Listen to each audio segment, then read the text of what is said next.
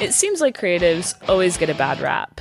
From childlike tantrums and ridiculous green room requests to strange superstitions and even self-mutilation, it's clear that artists have plenty of strange habits. But they've also made a pretty big impact on the world. Hi, I'm Kate Rooney. And I'm Jess Guffey. And you're listening to Creatives Are the Worst, presented by Design Pickle, the leading flat-rate graphic design and creative services platform. In this podcast, we'll be uncovering the fascinating myths and shocking stories behind the artists we love, or in some cases, love to hate, as we try to determine, are creatives the worst? Hello, and welcome to Creatives Are the Worst, presented by Design Pickle. I'm Jess Guffey, and I'm honed by my host. I'm honed by my host, Kate Rooney. That was perfect. Well done. Thanks. I'm honed by my host. Honed by my host. Joined by my host. Preferable. What's going on today, Kate? Well, right off the bat, I have a correction from a previous episode. Let's get into it. Which, you know what? Maybe this is a sign of success, but this is the first episode where we've had multiple people reach out and be like, hey, you got something wrong. And it's not so much that we got it wrong, it's more that I just can't read. So, correction to the Marilyn Monroe episode, which I believe is 2 episodes ago. Marilyn Monroe was not born in 1962, you guys. That would be crazy if she was. She was actually born in 1926, which I actually had in my notes, but as we've established before, Jess, I am not in the math department at Design Pickle. Well, I was just going to say, after all the stuff you gave me in the Salinger episode about not being able to read, tisk tisk, it's coming full circle now. I know. I am so ashamed. It's okay. But we'll move through it. Yes. It'll be great. Marilyn was born in 1926. Good to know. Good to know. She is not, in fact, 58 or however old she would be today if she were still alive. It's great to know. Nice quick math. I'm going to assume that was correct. Well, but yeah, it is. I have a reliable source on the matter. Well, I didn't calculate that. I just know. And we're off the rails already. It's going to be a great episode, Kate. Yes. You have a story for me today. I'm pumped. Let's do it. I do. And before we even get into that, though, I want to just highlight some fun stories from Design Pickle in the past week. Oh, boy. Which will kind of tie back into the episode. But we do a Friday music challenge. That is each true. Week. We do that. Within Slack. So there's usually a theme, then everyone posts a song related to that theme. And someone had posted a music video from Alanis Morissette. Oh, boy. Well, You Ought to Know is the song. And it turns out that Nico, who's our Global Ops VP, he thought the lyric said cross-eyed bear instead of cross-eye bear. So like a teddy bear, but cross-eyed. Oh, my God. As if that wasn't already bad enough, Kaylin, who does our recruitment, said the same thing. He's like, wait, it's not cross-eyed bear? So we have 2 people at Design Pickle who thought that Alanis's song, You Ought to Know, said it was talking about a bear with looking at its nose. You know what? They tried their hardest, and I personally mess up lyrics all the time, so I understand where they're coming from. Do you? No, in this particular case, I feel like no, because I just don't think it makes sense for Alanis, but, you know, I'm trying to give them some extra some extra props here. That's kind of you. Well, many people think that the person that I'm covering today is perfect and doesn't make any mistakes. But you know what, Jess? Everyone's human. Everyone makes mistakes. And mistakes have indeed been made. But today's creative is one of the most influential people of our lifetime, Jess. A she. Yeah, I said it. She has been a talk show host, news anchor, television producer, actress, entrepreneur, author, and philanthropist. You're doing it. In her career. You're doing it, aren't you? You know, I'm doing it. Yeah, in her career spanning over 40 years, and her list of accolades is longer than a CVS receipt. So just to name a few, she's been honored at the Academy Awards, the Golden Globes, the Daytime Emmys, the Primetime Emmys, the NAACP Image Awards, and even the Presidential Medal of Freedom. I'm just going to keep drawing out this intro because it's so much fun. Please do.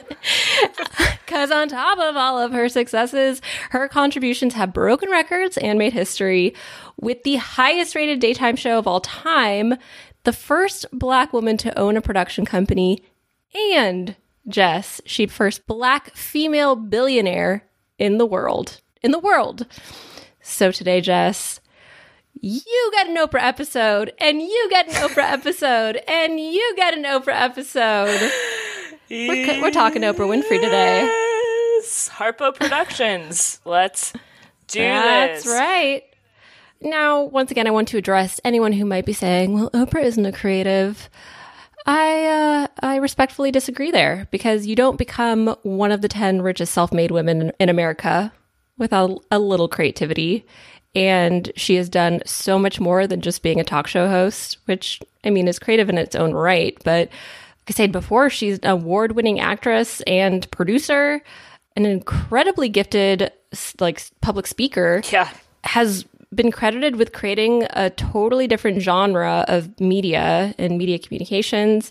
And she remains not only the CEO of Oprah Winfrey Network, but also the chief creative officer.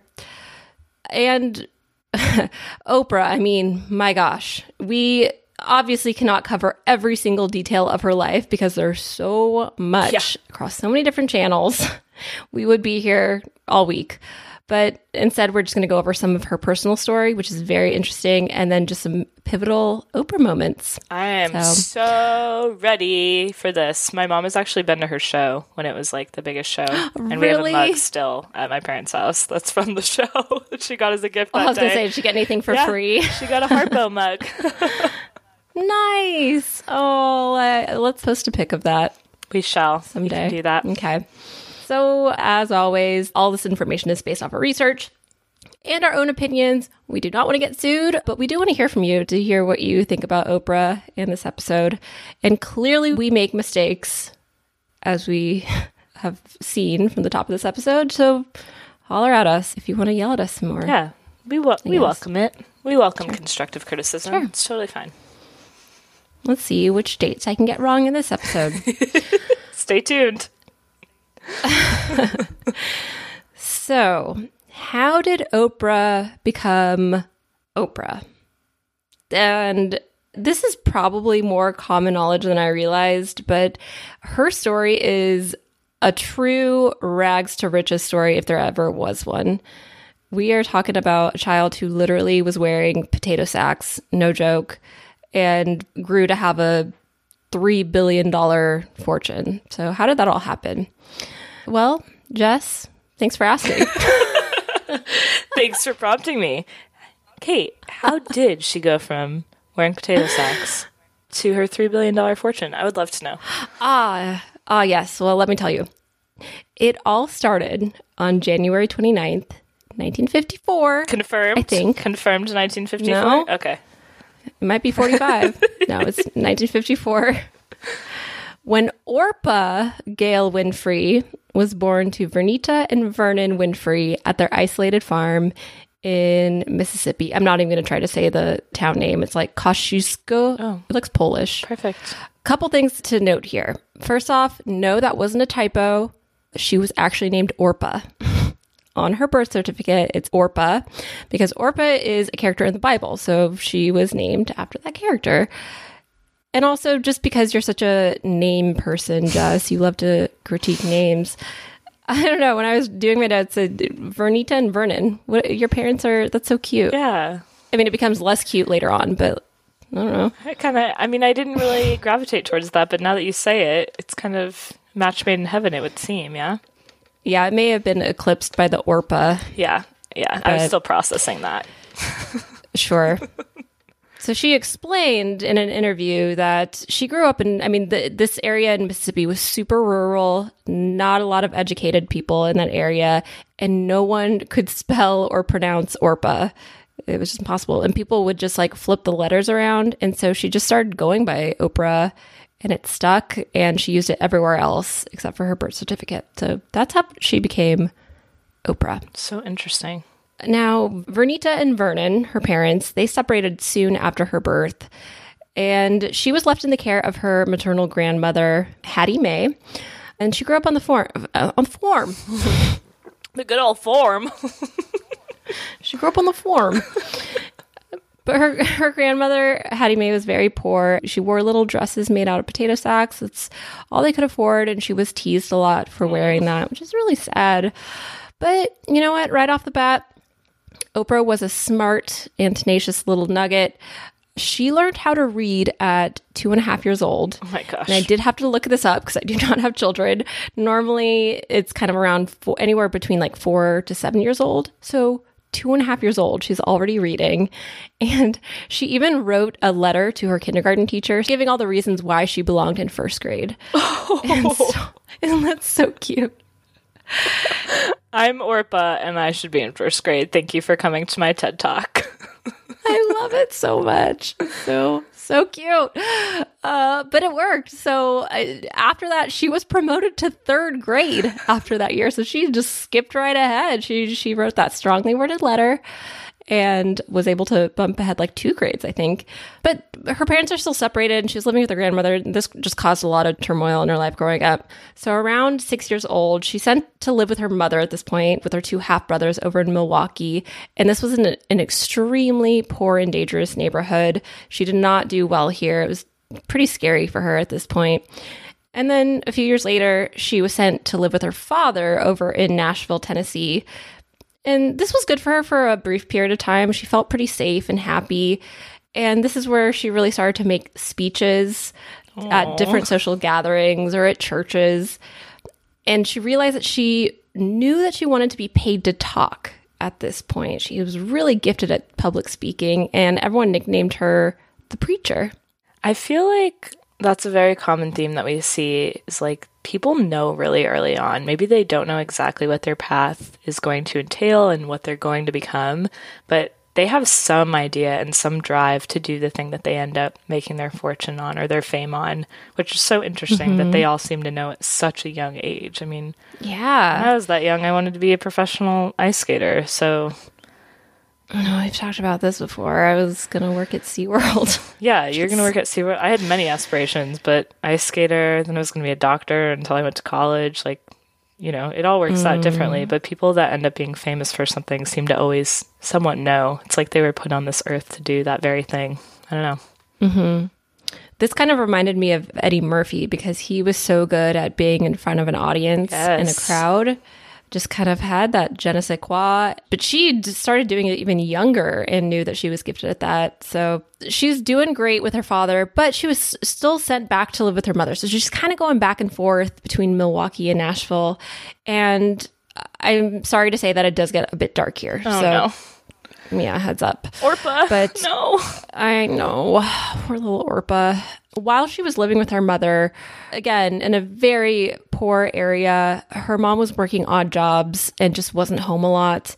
And starting at around age 9, she was sexually abused by a family member. Oh, no. Yeah, it's awful. And this kind of becomes a point of discussion in her show and stuff later in life. But it didn't stop then. It continued all the way through her teens. And not just with this one family member. It was by another family friend, like people who were close within the family circle. So that's terrible. All that trust and everything is totally broken at such a young age.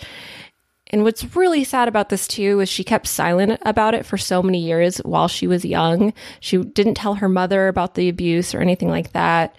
And in turn, she kind of began to act out a bit. And I think it's just, you know, a young child internalizing all of this and not knowing how to deal with it. Totally. I mean, act out. Some of this stuff is like common youth stuff, but skipping school, stealing money from her mother. She did run away at one point, but I think I did too. So I don't know. I never tried to run away when I was a kid. I was like, this is such a comfy life. I'm never going to run away. Good for you, Jess. Every kid has, though. And I'm like, I kind of feel like I don't have that story to tell, but I think I was just too comfortable. Good. I'm happy for you. Thank you. Thank you very much. No, when I ran away, I mean, it was like I packed a wagon up and maybe went like around the block. I think Oprah probably... Baby cart. So hold on, I need all my books. I'm gonna go. I don't need you guys anymore. Your gnome voice just came back. Oh no. Why was I just a gnome when I was a kid? That would explain so much. Oh man. I don't think Orpah just went around the block. I think she actually tried to run away because her life was actually traumatic. Yeah. I wouldn't blame her at all if she actually tried to legit run away. Yeah, it gets worse though. So after she runs away, her mother, Vernita, just could not handle it and sends Oprah back to Nashville to live with her father, which seems like it would be the right move, but she was still struggling. And at age 14, she finds out that she is pregnant. Oh, shit. I don't like that. Yeah, do not like that. And she hid it from her parents all the way up until she was 7 months along. I don't want to go down a whole tangent about this, but I'm always so fascinated by that when... Yeah, being able to hide pregnancies for that long, that's wild. But she's so young, too. It just breaks my heart. Oh my gosh, that's horrible. Yeah, she didn't even tell her father, until the same day she went into labor. Holy. So if you do the math, yeah, she goes into labor super early and she delivered a baby boy, but unfortunately her son died within 2 weeks due to being premature. Oh my gosh. That's so sad. I know. Like another trauma that she's dealing with on top of all the abuse trauma. I know. And you're not even old enough to process what any of it means yet. Ugh, it's heartbreaking. And we're in that story right now and it's so sad. But if you kind of take a step out of it too, and you think about Oprah as we know her today, I just kind of like am speechless when I think about how she was able to become a one name person who has like revolutionized everything across everything. So for real. So she struggled a lot. I mean, she was super depressed. I feel like that's minimizing it. This is hugely traumatic when this happens. But fortunately, she did have quite a pivotal moment at age 16 when she read I Know Why the Caged Bird Sings, the autobiography of Maya Angelou. Thank you, Jess. I struggled to say that name so many times. I finally got through it. But reading this book completely transformed her outlook on life. If you don't know, this is a coming-of-age story that illustrates the strength of character and how a love of literature can help you overcome your trauma and racism, which is a huge part of the novel. And she was stated as saying, I read it over and over. I had never before read a book that validated my own existence. That's why representation matters. Oh, yes. Thank you. Absolutely. This book alone helped her get her life back on track. And like we said before, now she's Oprah. So representation matters. Reading matters. And reading will become a huge part of her life, as we'll come to find. That makes total sense for her. Mm-hmm. But after reading this, she started to really focus back on her education and her schoolwork, returned to public speaking. She became an honor student. She was voted most popular girl. Again, not the first time we've seen this with our creatives, that je ne sais quoi. And she just joined a bunch of clubs, including the speech team. So she was really like just focused on working through the trauma and demonstrating her strength as a human being. So in 1970, she won a speaking competition at the local Elks Club, and that awarded her a 4-year college scholarship to Tennessee State University. Love it. Mm-hmm. And after that year, she was invited to a White House conference on youth. And she did like a speaking session there. And when she came back, Nashville's radio station, WVOL, they invited her on for an interview. And they were so impressed by that, the station asked her to represent them in a local beauty pageant. So she does. She was the first Black woman to win the competition. And the reason why I bring it up, it's not just because she was in a beauty pageant, but it led the station to hire her to read their afternoon newscasts. And this was all done by the time she's 17, mind you. It's insane. Right? It is insane. And like 17, 3 years ago, she went through this insane trauma and she just took charge and changed her life herself. And that's amazing. So it really is. Obviously had like a lot of natural gifts too, but there was so much work that was involved with her getting to this point. Yeah. So because she won the scholarship and everything, she goes to Tennessee State and continued to work in broadcast media while she's in college. And she eventually became the youngest news anchor and the first Black anchor at Nashville's WTVF, which is different than the one I said before, by the way. And even then, she was still just a sophomore in college. That's so crazy. Uh-huh. Wow. Okay, so I know I just threw a lot of historical details at you, but I still think it's important because, like I said before, she's one of the most successful people on the planet. And I think just talking about her youth and all the stuff she went through and the opportunities she had, it just shows how she got there despite all of the odds being stacked against her because... So resilient. So, like, you can just tell from those stories how determined she was to be successful. She was like, I'm not going to let any of this trauma define me. I know what I'm good at. I'm going to pursue that. And by God, she did. Oh, yes. So after she graduates college, she moves to Baltimore to co-anchor at another station and soon moved to the morning talk show Baltimore is Talking with co-host Richard Scher. Now I'm thinking of friggin' Hairspray. You're talking about this. Nope, never seen that.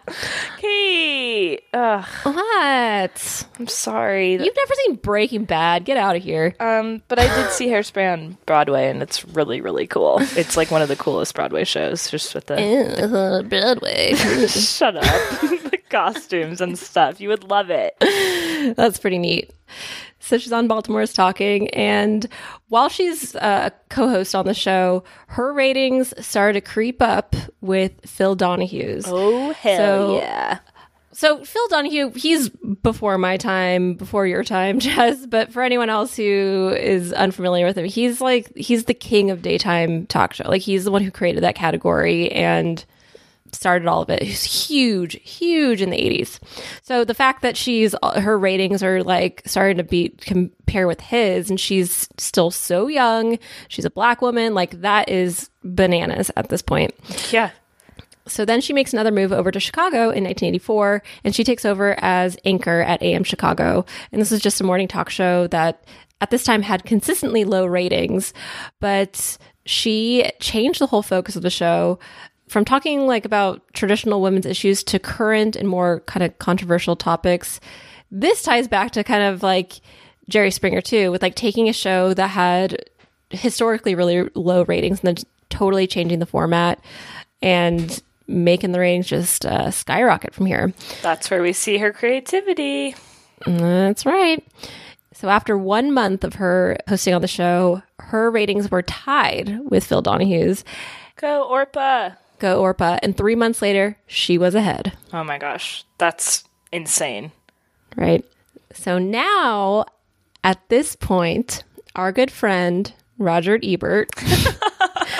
I love that he's making another appearance. Oh, yeah. He's making another appearance. Fun fact, Jess, did you know that he dated Oprah? I did not know that. Yeah. Oh my God. Me neither. I mean, I think they only went on like a handful of dates, maybe just one. But he was also super pivotal in her success. So Roger Ebert and Gene Siskel are scheduled to appear on Chicago AM with Oprah. And alongside them, they will also be appearing with a vegetarian chef and 4 little people dressed as chipmunks who were scheduled to sing and dance with hula hoops. So, I just... already. Alvin and the Chipmunks play, I guess? I don't know. It's so interesting. Yes, but with hula hoops. Just more fun. But in the song, they sing, "Me, I want a hula hoop," so maybe it is. Oh, that makes sense. Maybe that's what they were singing. But during the chef segment, the chef knocked over a blender and sprayed pureed zucchini all over the interview couch. Oh, God. And Oprah, in pure Oprah fashion, just turns over the cushions of the couch and just says, "Okay, boys, sit down and don't mention the zucchini." That's incredible.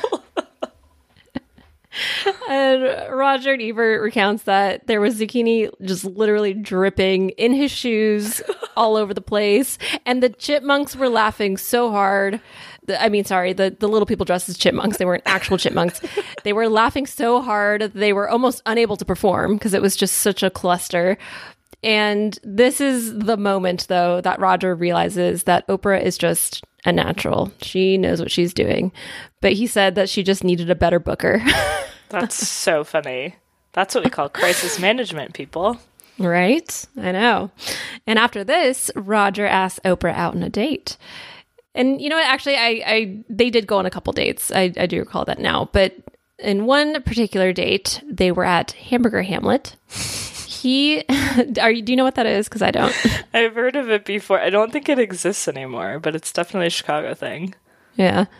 So while they're at Hamburger Hamlet, he starts jotting down some numbers on a napkin, just doing some like crazy quick math that I couldn't do. And he starts calculating how much money she'd make if she syndicated her talk show instead of doing what she's doing now. And just like this feels like a scene out of a movie, but he just slides the napkin across the table and Oprah looks at it and goes, "Done deal." Oh my gosh, that's so cool. Mm-hmm. So even though their relationship didn't work out, in 1985, they expanded her show to 1 hour and renamed it The Oprah Winfrey Show. Love it. That's so cool how she got there because of chipmunks and zucchini juice. Right? What a story for the ages. I mean, she got there with more than just that, but zucchini juice and chipmunks had a lot to do with it. Mm-hmm. And with that, let's take a quick break. Hey, Jess, what's green and swims in the sea? Oh, I don't know. Moby Pickle. I can't. I know. Okay, I know that's the worst, but you know what's not the worst? Design Pickle. That's right. Design Pickle is the world's leading flat-rate creative services platform, offering so many features like unlimited requests, unlimited revisions, Adobe source files, brand profiles, you name it, Design Pickle does it. And on top of that, they offer a 30-day satisfaction guarantee, meaning you have a full month to try it out and see if it's a good fit for you and your business. And if you're a listener of this podcast, you can use promo code WORST at checkout to get $100 off your first month of any plan. That's right. Just use checkout code WORST, all caps, and you'll get $100 off your first month. A pretty sweet deal indeed. So, let's talk about the Oprah Winfrey Show, shall we? We shall. When the show debuted in 1986, no one would have predicted how popular it would become. Because obviously this is a profession traditionally dominated by white males, like Phil Donahue.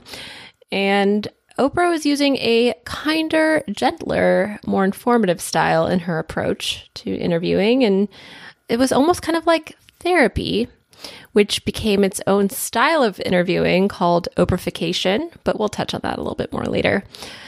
And Oprah also used her show as kind of an educational platform, so talking about her book clubs, all the interviews, and all of her philanthropic endeavors. But interestingly, I did not know this. The show never, well, I don't think it does now, but when it started, it never profited off the products it endorsed. So she never had like a licensing agreement with all the retailers or the publishers when products were promoted on her show. That's very interesting. Yeah. Usually when a show is promoting a product, they're almost always getting a kickback from it, but not Oprah. Even around this time, it became the highest rated television talk show in the United States and earned several Emmy Awards. The show itself lasted for about 25 years and had over 5,000 episodes. But let's talk about some of the interviews and segments that she had. So she's always had kind of like the biggest like bombshell interviews. She has stated that her worst interview was none other than Elizabeth Taylor, oddly enough, in season 2. Interesting. Which, yeah, you wouldn't really expect that out of all of the crazy interviews she's had. But apparently Elizabeth Taylor just requested that Oprah did not ask her about any of her relationships.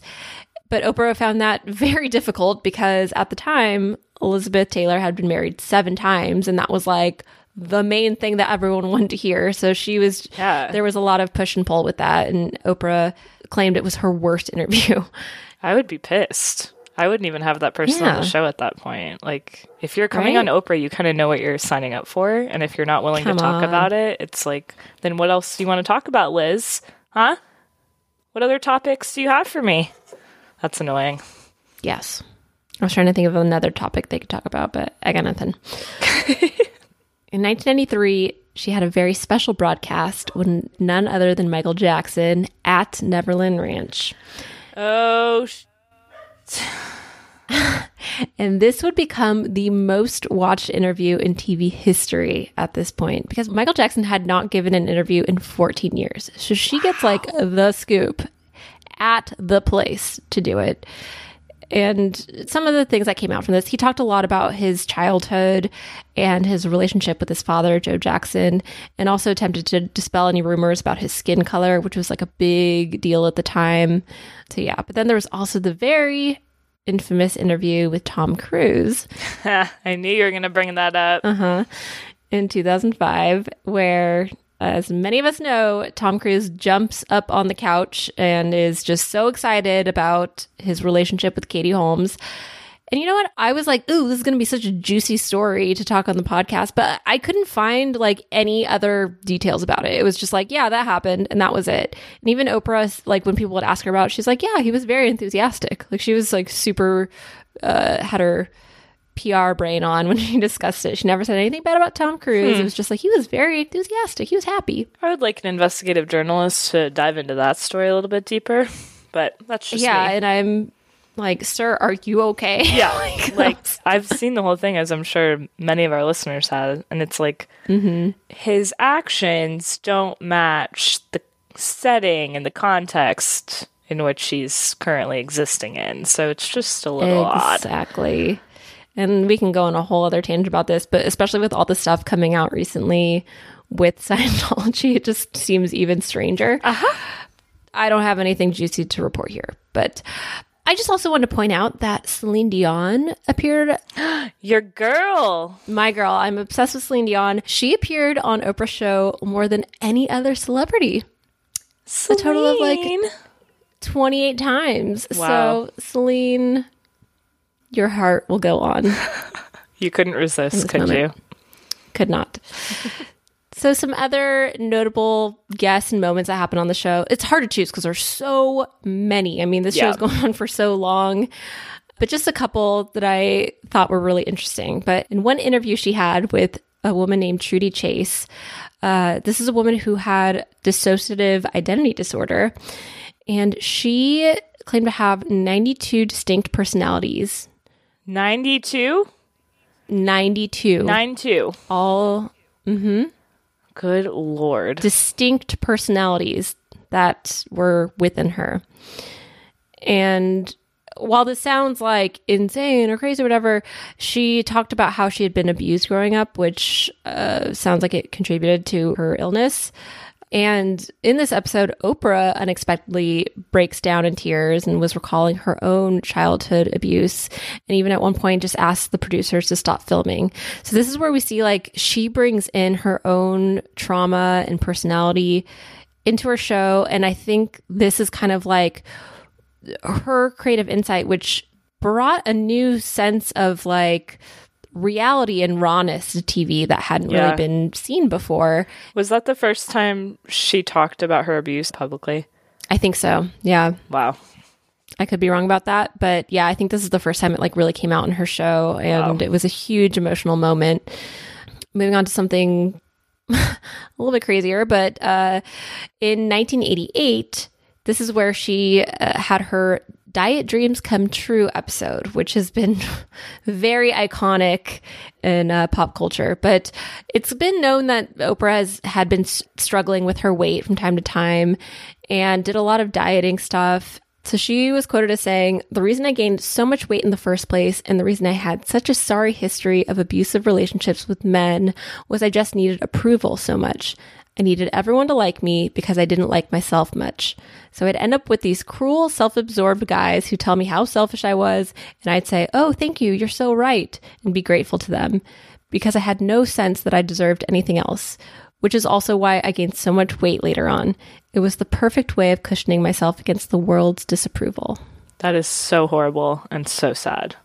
It's really sad. But you know what? I will say, I really applaud, going back to what you were saying before, like, she really did pave the way for people to be more open in entertainment and television. Like, essentially, her show is there to entertain. She never set out, and people don't set out to make shows to, like, talk about issues. But I feel like she kind of changed that and changed the landscape to make it okay to do so. And I think Busy Phillips comes to mind. Like, her show, she was very open about all of the issues she's had, all of the things that she's gone through personally. And I think, you know, Oprah probably is a big influence behind that, and everyone else that does it, regardless of if they realize it or not. Oh, yeah. So much so that, I mean, there's a whole term for it, the Oprahfication. Yeah. That's what that style is called. And going back to, like, the Phil Donahue days, that style of media was more just information. Here are the facts. Exactly. Here's what's going on. Whereas Oprah brings in the vulnerability and the personal touch to that, which had never been done before, but people really, really resonate with. You know what else I'm just thinking of as we're talking about this? Late night still hasn't gone through that evolution. Late night is such short snippets that are so curated by the celebrity's publicist, and like games are fun and whatever, and they'll have some viral moments on YouTube, but they really haven't evolved. And I think the pandemic kind of changed that a little bit for some of the hosts. I know Jimmy Fallon was very open and honest and raw about, you know, how his feelings were about living in New York during the pandemic, during the spike of it in New York and things like that. But it'll be interesting to see if that segment of television ever goes through an evolution, because I still feel like it's pretty by the book and archaic in that sense. I agree 100%. I think the pandemic has changed it. I'll never forget the first time, like, watching Jimmy Fallon while he's at home and he literally has his kids crawling on top of him. He's just like, you can see how stressed he is. And he's just like, we're doing it live. I don't know. Yep, we just got to go. So it'll be interesting to see now. And before we totally go off the rails again, I think someone else who's kind of changed the game a little bit there is, oh my gosh, I'm totally blanking on his name, but the host of Hot Ones. Sean Evans. Yeah, Sean Evans, thank you. I mean, just in general, YouTube and interviews on YouTube has changed this a bit, but I think his style of, like, getting huge names, but getting them in a pretty vulnerable spot and asking them really unique questions that aren't just the standard stuff. How was your movie? Like, it's let's do a deep dive. And you can tell they have no clue what they're being asked, so they have to agree to some sort of terms with their publicists ahead of time, like, hey, you're going into this blind and you have to be okay with that, and that's the whole point. And I love that aspect of entertainment, as I think we all do. Very cool. Yeah. So anyways, going back to Oprah's diet dreams come true. Like I said, she'd been struggling to lose weight, and she started the OptiFast diet, which was all the rage at the time. And on her show, she revealed her very dramatic weight loss by literally wheeling out a wagon of fat on the show in front of a live studio audience. And I saw the clips of this. It's crazy. I mean, it's literally like one of those little red wagons, and it's just like slabs of gross fat on it. Ew, Oprah. It was quite a moment and a huge deal at the time, but Oprah has referred to that moment as her ego in a pom-pom salute, and she called it the biggest mistake of her career, because she was basically like starving herself and just gaining the weight back anyways, but promoting it as like, oh, look at my diet dreams come true. Interesting. But even going back to that quote earlier, a lot of it it sounds like it stemmed from trauma. So it's really sad that she's like promoting it as like, look what I can do. But she's feeling real sad internally.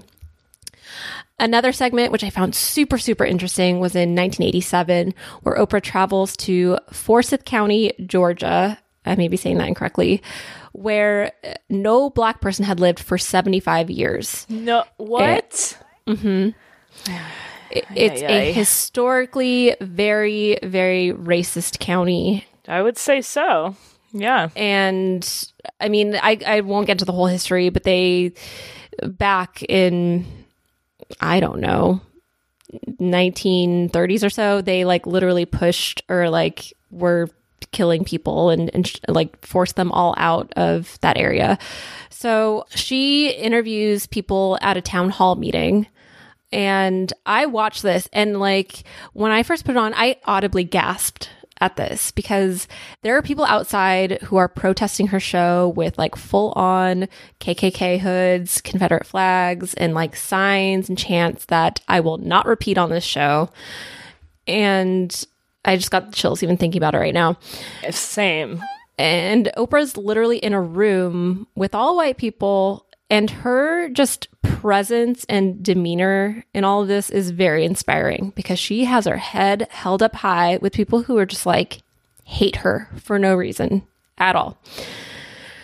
She also allows the head of the committee to keep Forsyth white. That's an actual committee. She allows him to speak. And he gets up with a microphone and says, I'm opposed to communism, race mixing, low morals, and homosexuals are of low morals, in my opinion. So they just like hate everything. Ugh. God, I hate them. Mm-hmm. But even like when the people are stirring around the audience, she's like calming them down, like let him speak. He's allowed to speak. Like she's very professional in the whole thing. And it was very enlightening. There were some people in the audience, like in the town hall, who were supportive and like wanted to make the community more diverse, but the majority were there to, That's disgusting. So, and Oprah and her crew, they knew like they had to leave town before sundown because it was so dangerous. But Jess, because Oprah did this, it just created like a huge conversation around it.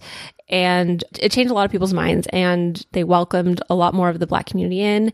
And 24 years after the episode aired, Forsyth became one of the fastest growing places for the Black community to live in Georgia. Oprah did that. That's the Oprah effect, I guess. That is the fact that she was able to convince people that are that, like, they're so stuck in their terrible, shitty ways to open their minds and their hearts, really, to something that's so ingrained in them for so many years. Like, that's so amazing to me. I thought she was very, very brave in doing so. Yeah. And it became kind of a mission. I mean, there was a whole campaign around it after she did that trip. But I mean, she actually like changed history.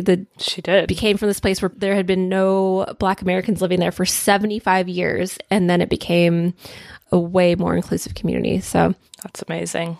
And then in 2004, one of the greatest promotional stunts in TV history aired, where Oprah gave every member of the audience a new Pontiac G6. So R.I.P. Pontiac. Wait, what? Pontiac doesn't exist anymore. Oh, come on. First you're going to tell me about Roger Ebert, and now this? I'm so sorry. Did you not know that? Why would I know that? I mean, it's because she gave them all away? I think she did. This is our going out of business sale. We're just going to give them all away on Oprah. Yeah. Shoot. No, but still tell the story because it's so fun. Wow, mine is blown right now. Well, so apparently sorry. Oprah had asked producers to fill the crowd with people who really needed a car. Aww. And I know. And when she announced the prize, it was straight mayhem because the way they presented it, it was everyone in the audience has a box to open and one person is going to have a key in it and they're going to win the car. So everyone's expecting that just like one person's going to have it, not knowing that literally all of them are opening up a box with a key. And this, of course, is where the catchphrase comes from, and you get a car, and you get a car. They literally had medical experts on site for people who fainted from excitement, in which there were many. And it's so crazy to watch that segment because you can see kind of like the waves of understanding go through the audience, because at first it's just like confusion because they all think one person's getting it, but then they all realize they all have them. It's like you could see that pass through the crowd as the realization creeps in. And Oprah was so excited. She was screaming and like just pure chaos, madness, fun stuff. I love the new iteration of that GIF that says you get a taco. You get a taco. I don't even know what you're talking about. Just give me all the Mexican food and I'm happy. Don't give me a car. My favorite is what it's just like a gif of her doing the like pointing and shouting, but then there's like a bunch of bees flying out of the screen. You get bees. Doesn't make any sense. Lots of good pop culture references from that moment now, for sure. Now, despite all of these fun moments and exciting things and being the highest rated daytime talk show in American television, the Oprah Winfrey Show is not without its own controversy, of course, particularly when it comes to enabling quote-unquote junk science. Enabling what now? Junk science. Ah, okay. You cut out a little bit, so I heard something very different than that. Oh no. So in 2004, Dr. Oz makes his first appearance on the show and became a regular medical expert. I have thoughts about him. Oh, do tell. I mean, he could probably be his own episode. He could, because he eventually got his own show, and this was all launched on Harpo Productions, her production company, which we'll touch on later. And he used his platform to promote very questionable health practices. I think one of the biggest, in my opinion, is his support of John of God, which is a Brazilian spirit medium who claimed to cure people of their afflictions through spiritual healings. But basically, he was performing medical procedures without any anesthesia, and none of it was real. But Dr. Oz gave him a voice, and de facto, Oprah Winfrey gave him a voice. I also just really don't like the way that he talks about food and dieting for people. He promotes all these wacky things. You should only drink juice. And I'm like, but people believe you, and that's not healthy. Yeah, it's real bad. What's also real bad is Dr. Phil. Oh, vey.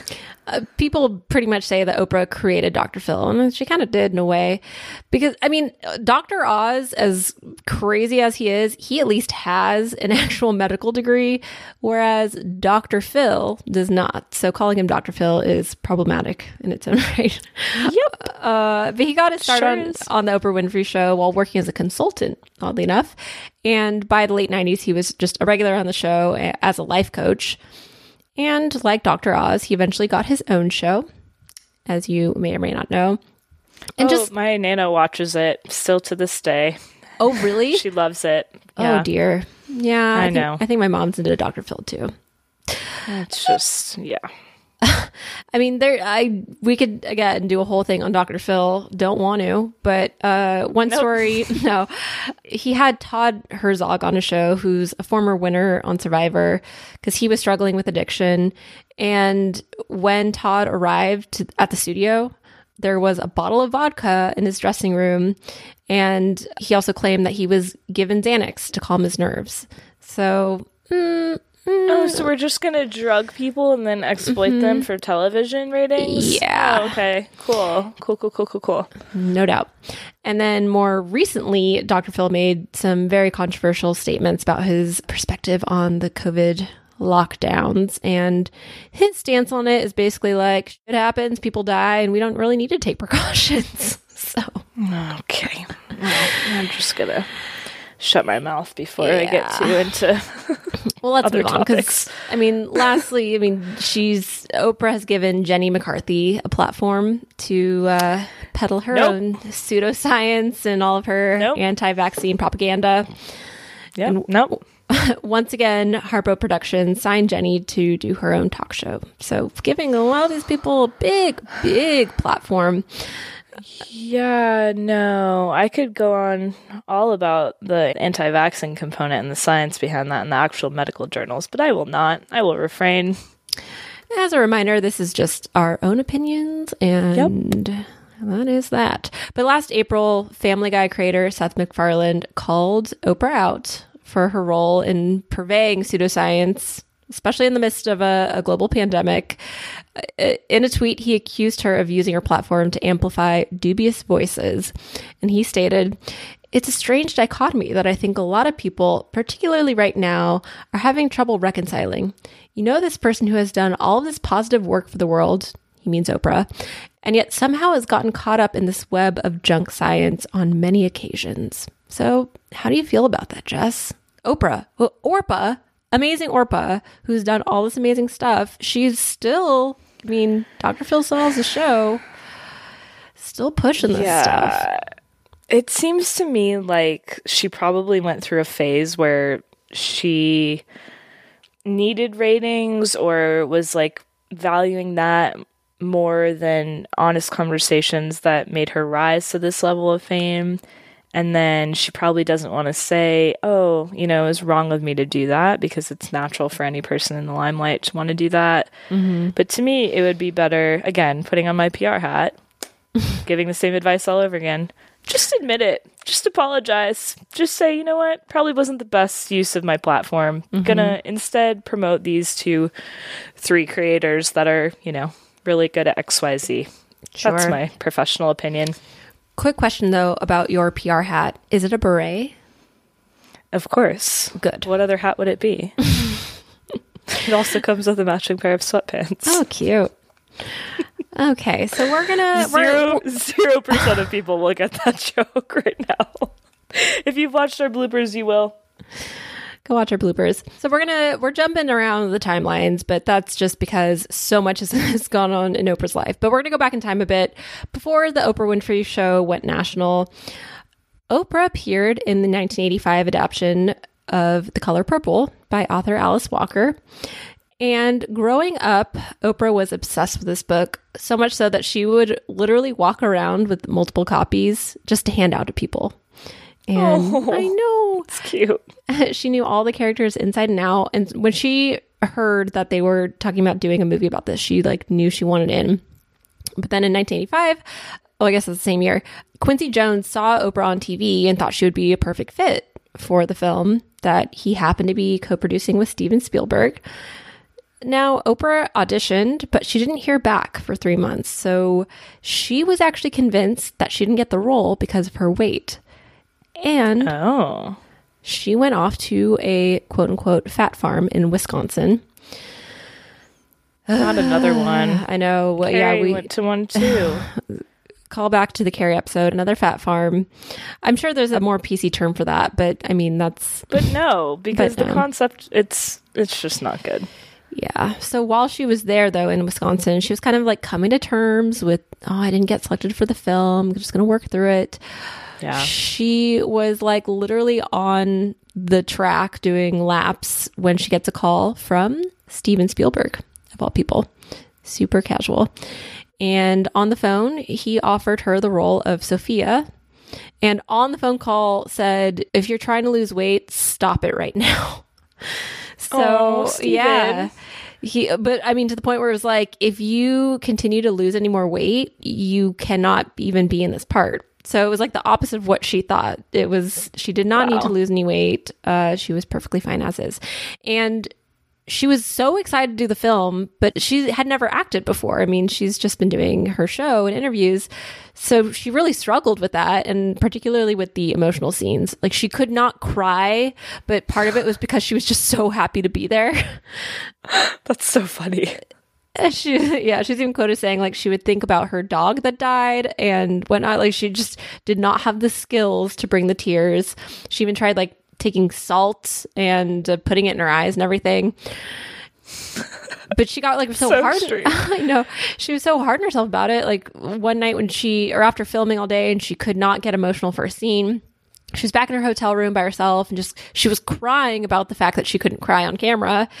And she really thought that she was going to get fired from the film. But this was kind of an aha moment for her. She realized she just had to surrender herself to the role.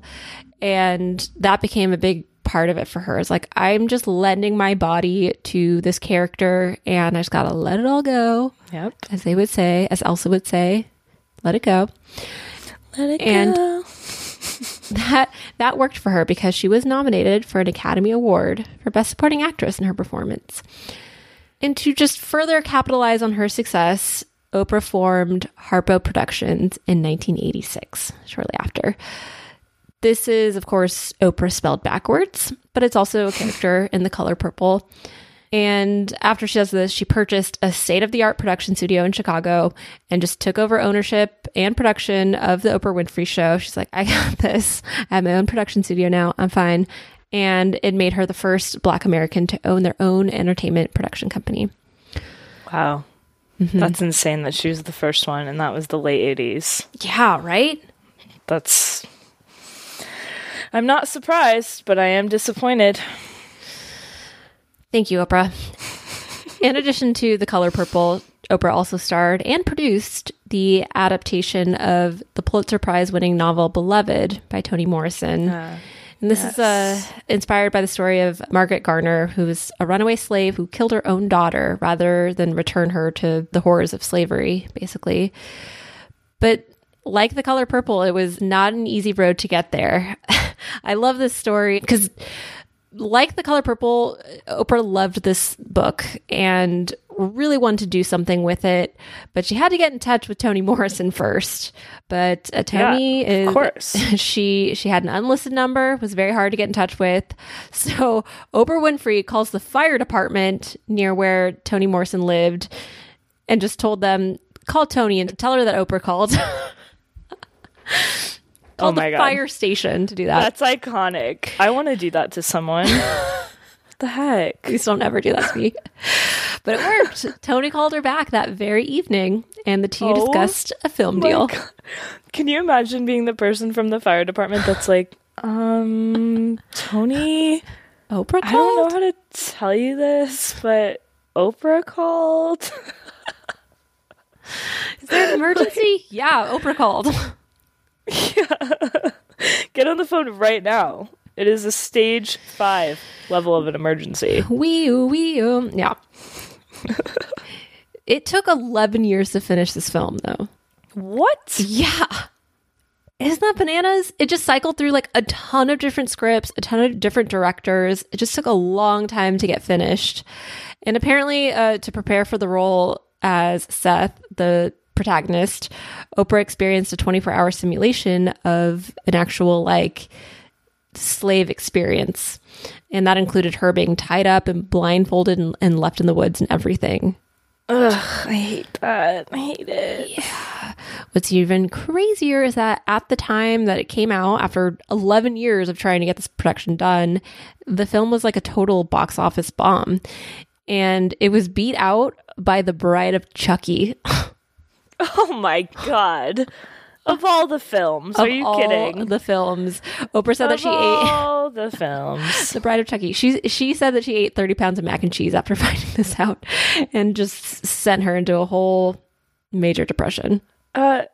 Yeah, that's terrible. You take 11 years to film something and make it come to life, and then The Bride of Chucky. Are you kidding? Of all the movies. Come on. It could be anything else. It could be a dumb rom-com for all I care, but The Bride of Chucky. Oh God. But despite all of this, it was nominated for Best Costume Design at the Academy Awards. Okay. But in more recent years, critics have kind of like re-examined its cultural value, and it's been kind of determined that it may have been unfairly judged in 1998. Do you think it was one of those things where it was too far ahead of its time for when it was released? Literally, my next note is Oprah said the movie was ahead of its time. And it taught her just a lesson. Yeah. So there we go. So given her involvement with The Color Purple and Beloved, it's obviously no secret that Oprah loves to read. Oprah's book club. Mm-hmm. So much so that in 1996, she started a new segment on her show that would rock the world of publishing, Oprah's Book Club. Man, can you imagine getting the call from someone that you're on that list as an author? Oh, man. That would be the biggest thing, unless you are a certain author, who we'll talk about in a second. But oh boy, yeah, her book club, it's still going on, but just in a different format, but spanning over 2 decades with, I think we're at like 86 book selections now and counting, but it is a cultural force. It got so many more Americans to read and like made books the topic of discussion again. And once again, like at the time of launch, she really had no idea that it would be such a phenomenon. Do you think she really didn't know, or was she just like, oh, I didn't know? Well, it kind of came out naturally. I didn't include this in my notes, but there was someone who worked on The Color Purple who gifted Oprah with a book, and then they ended up just like chatting over time about their love of books and sharing like what they were reading and stuff like that. And then this person, can't remember their name, said like, how come you don't like do this on your show? And Oprah's like, yeah, I should. So it kind of came up on a whim. And keep in mind too, I mean, that was never a thing before. People didn't talk about books so much on national television programs. So it was a little bit of a risk, but obviously it paid off. And Oprah herself would choose all of the titles herself, and she would also prop up lesser known authors, which is really interesting. So when you said like, oh, can you imagine being that person, like the author who gets it? Like that is an author's big break, but like the hugest break you can get. So it's the equivalent of like an influencer finding a small business product that they love and then blasting it to their millions of followers in today's day and age. Like totally. Exactly. So the first book that she recommended was The Deep End of the Ocean by Jacqueline Mitchard. And at that time, only 68,000 copies had been printed. But after Oprah's recommendation, that number skyrocketed to over 750,000. Mind-blowing. Like overnight. And this jump would happen literally every time that Oprah released a new book pick. So any modestly selling titles would just become bestsellers in a week. That's insane. You mentioned this before, Jess, and so I wonder if you knew this was actually a thing. But this would become what is known as the Oprah effect, which actually has a legal definition. It sure does. So this is the definition. From uslegal.com, the Oprah effect is an expression referring to the effect that an appearance on the Oprah Winfrey Show or an endorsement by Oprah Winfrey can have on a business. So an endorsement from Oprah can turn a small, unprofitable business into a multi-million-dollar company overnight. So in layman's terms, Oprah has the golden touch. That is the Oprah effect. People listen to her. And this isn't even like limited to books. This influence has impacted other industries like Dr. Phil, like we just talked about, the food industry with Rachel Ray, Nate Berkus with his whole like interior design. That all came from Oprah. Love him. He has a Target deal now. Thanks, Oprah. And I mean, she's even influenced politics, which when she endorsed Obama, that was like a huge thing. Like the Oprah effect took place in American politics. But let's go back to her book club for a minute here, because with great power comes great responsibility. And like the show, the book club itself has had its own share of controversies. Most famously, I think, was the debacle with James Frey and his book, A Million Little Pieces. And this novel, which was selected for the book club in 2005, was describing James Frey's experience with addiction and quickly climbed the bestsellers list. This was like a huge, huge book. I remember when this happened. But then about a year later, there was an expose that was published claiming that the sources from his book were totally falsified just to make it more dramatic, like nothing was really true. Oprah was not happy about this. And the same year she confronts him on the show, and it's like very uncomfortable. She totally grills him and just says like, I feel duped and you betrayed all of us. And she was pissed. For good reason. I mean, good for her for confronting him.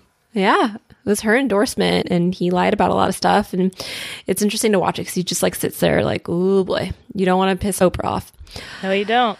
Yeah. So even before that, in 2001, she selects Jonathan Franzen's novel, The Corrections, for the club. But this is what I said before, like some people would not be happy about being selected, and that would be Jonathan Franzen. He was not happy about being selected for a book club. Just quick note, Jonathan Franzen, I don't know how people feel about him, but he has been called being very elitist and egotistical and arrogant. So just put that in your pipe. I don't know. Yeah. But he like publicly disparaged Oprah and her literary taste in different interviews, really implying that her book club was just frivolous. It was chick lit. And he said that her selections were schmaltzy, one-dimensional novels. And he claimed that his audience was mostly men. And so he was pissed about this because he thought that his male audience would be put off by seeing her branding. Oh, shut up. It's so pretentious. And he also did not like the idea of just her book club logo being on the book, which, okay, I can agree with to some extent. Fair. That's fair. Fine. But he didn't stop there. So he like mocked the show and just would say stuff like, I've never stooped so low as to actually watching it. And then even kind of discreetly accused Oprah of hitching her wagon to the high art literary tradition. So he's just like, oh, shut up. Oh my God. Yeah. But like I said, like a lot of people already called him egotistical and arrogant. So yeah. It checks out for me. Check. But obviously, Oprah took offense to all of this, and she withdrew his invitation to the show. Because anytime someone gets selected, they are invited to the show. You don't piss Oprah off, okay? She got more Americans to read and did choose some like really incredible novels and got a lot of authors off the ground. So yeah, she withdrew the invitation, and Franzen went on like this big apology tour. Of course he did. Of course he did. Didn't think about it when he was saying it, but you know. Well, even some of the, I'm not going to read more quotes because I'm struggling at that today, but I mean, even his apologies were like, these are so backhanded, you can totally tell. But Oprah, our girl, in 2010, she actually selects another one of his novels. Maybe, I don't know if it was like her trying to extend an olive branch, maybe? Yeah. Or maybe it's like, I'm going to do it anyways, kind of thing. Who knows? Who's to say? But to paraphrase Carolyn Kellogg of the Los Angeles Times, this perhaps marked a reconciliation, a kind of bringing together of former literary antagonists and a generous move of closure for people who love books. And that would be so very Oprah. Amazing. But now coming back to more current times, in 2020, Oprah selected a book called American Dirt by author Janine Cummings. And this is about a mother and her son fleeing Mexico to the U.S. to escape cartel violence. I have heard of this book. Have you? Mm-hmm. There's been a lot of controversy about it because upon publication, the book has been heavily criticized for, quote, having exploited the experience of migrants and repackaging it as opportunistic trauma porn for a predominantly white publishing industry. Yep. And more than 100 authors have signed an open letter to Oprah to reconsider her pick.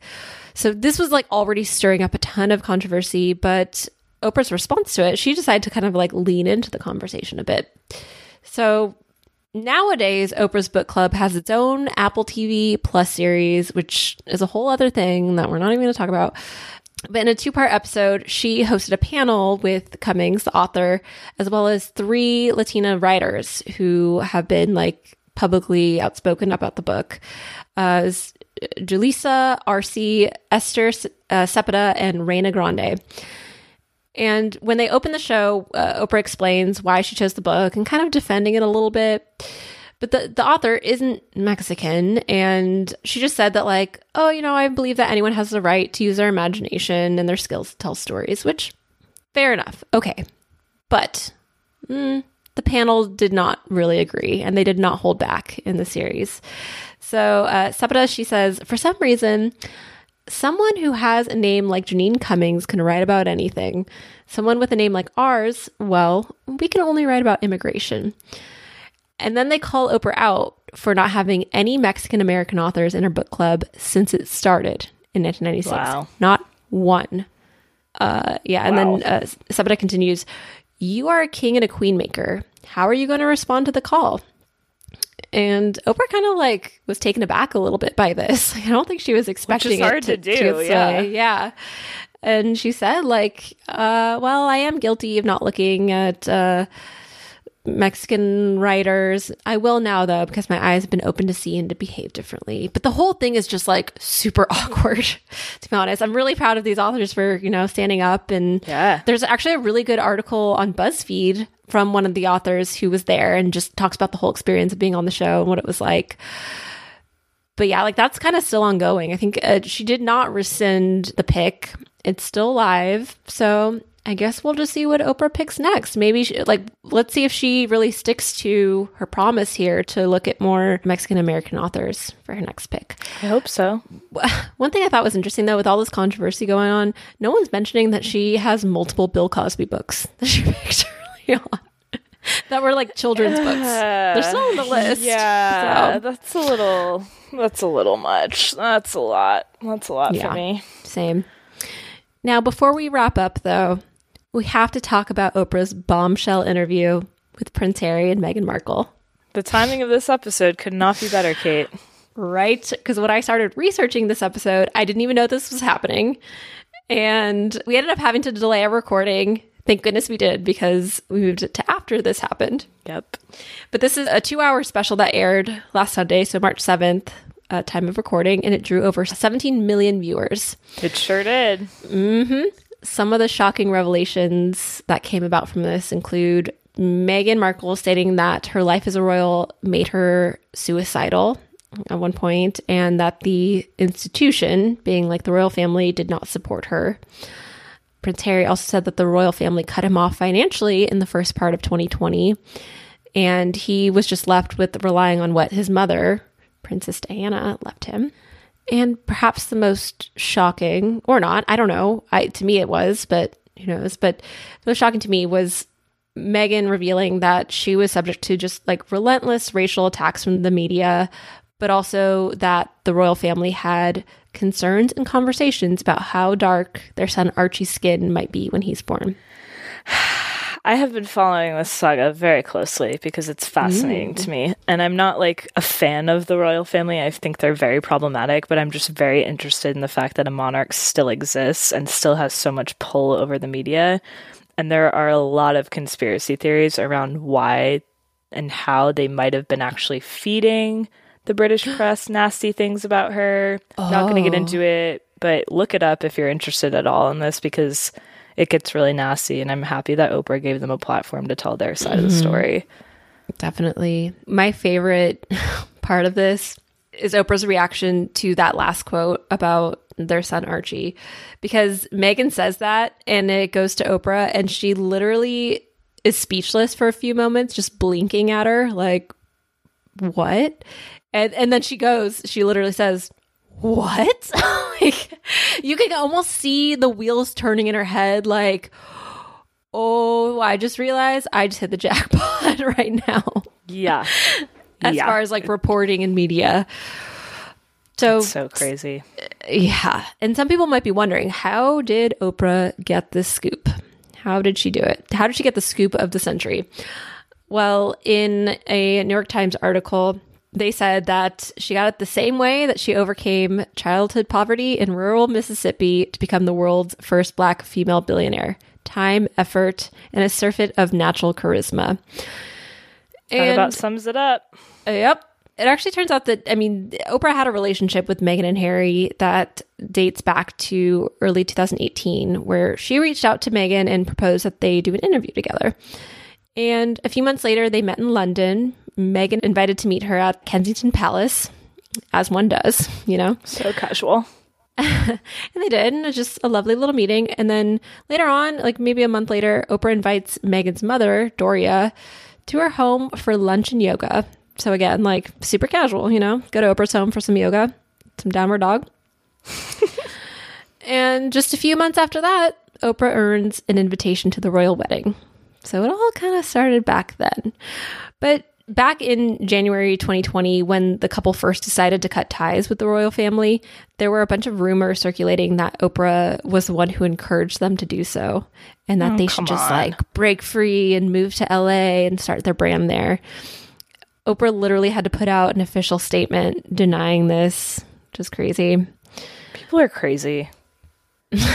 Regardless of how anyone feels about this, one thing is certain, this is a very, very valuable piece of content, because the interview itself, which was created all by Oprah and Harpo Studios and everything, was sold by Viacom CBS to networks all around the globe. And obviously everyone wanted a piece of this.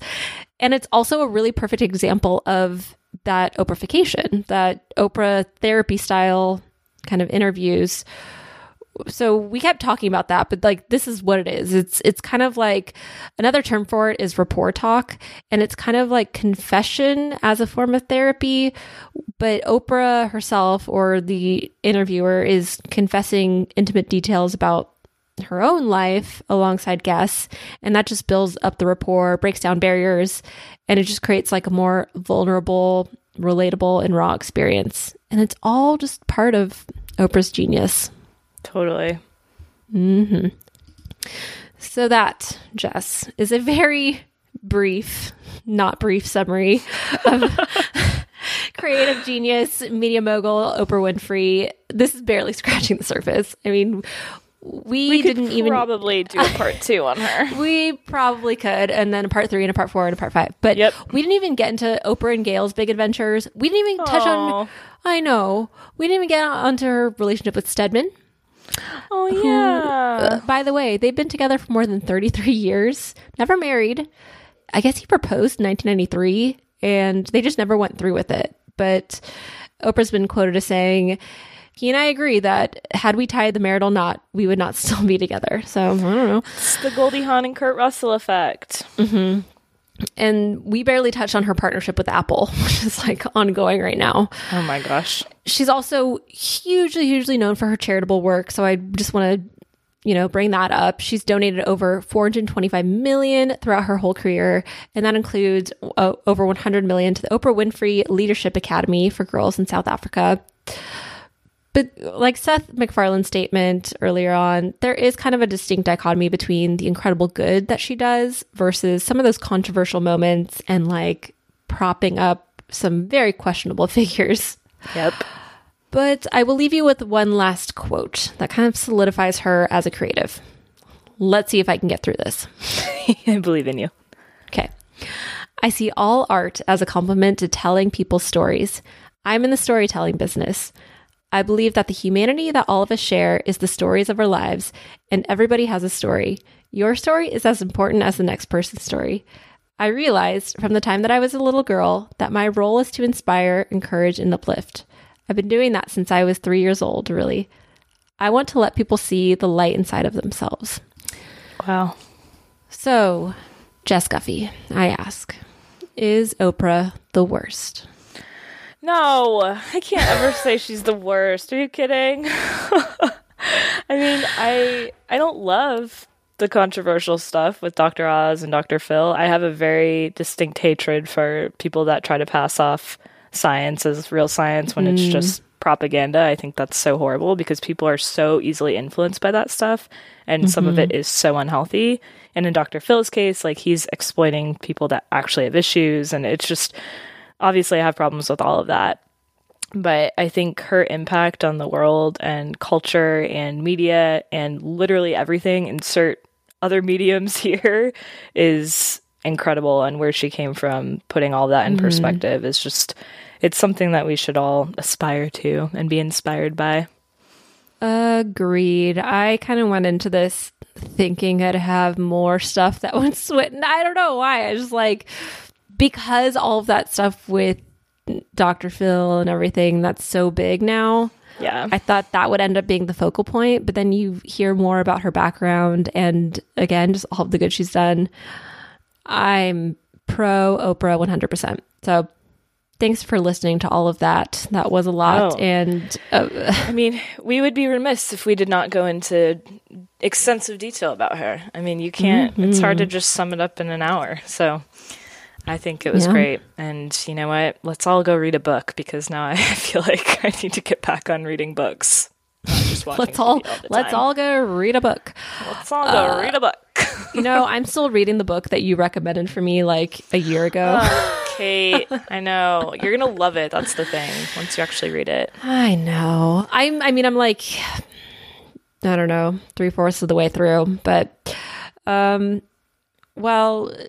Jess's dog is having a conniption fit. We got to go back to work. So thanks for listening, everyone. And please reach out if you have any other thoughts about Oprah or anything that we talked about today. The royal interview. Yeah, we'd love to hear your thoughts on that. Also, follow us on social. Creatives Are the Worst on Instagram and Worst Creatives on the Twitter. That's right. And just go ahead and rate, review, subscribe, all that fun stuff. And then we'll be back to talk to you next week about more creatives who may or may not be the worst. Bye. Goodbye. Thanks for listening to Creatives Are the Worst. If you like what you're hearing, or if you think that we're the worst, please leave us a review on your podcast platform of choice. We'd love to hear from you. You can also contact us directly at podcasts@designpickle.com, and a big thanks to Design Pickle for sponsoring the show. Join us next week as we once again try to answer the question, are creatives the worst?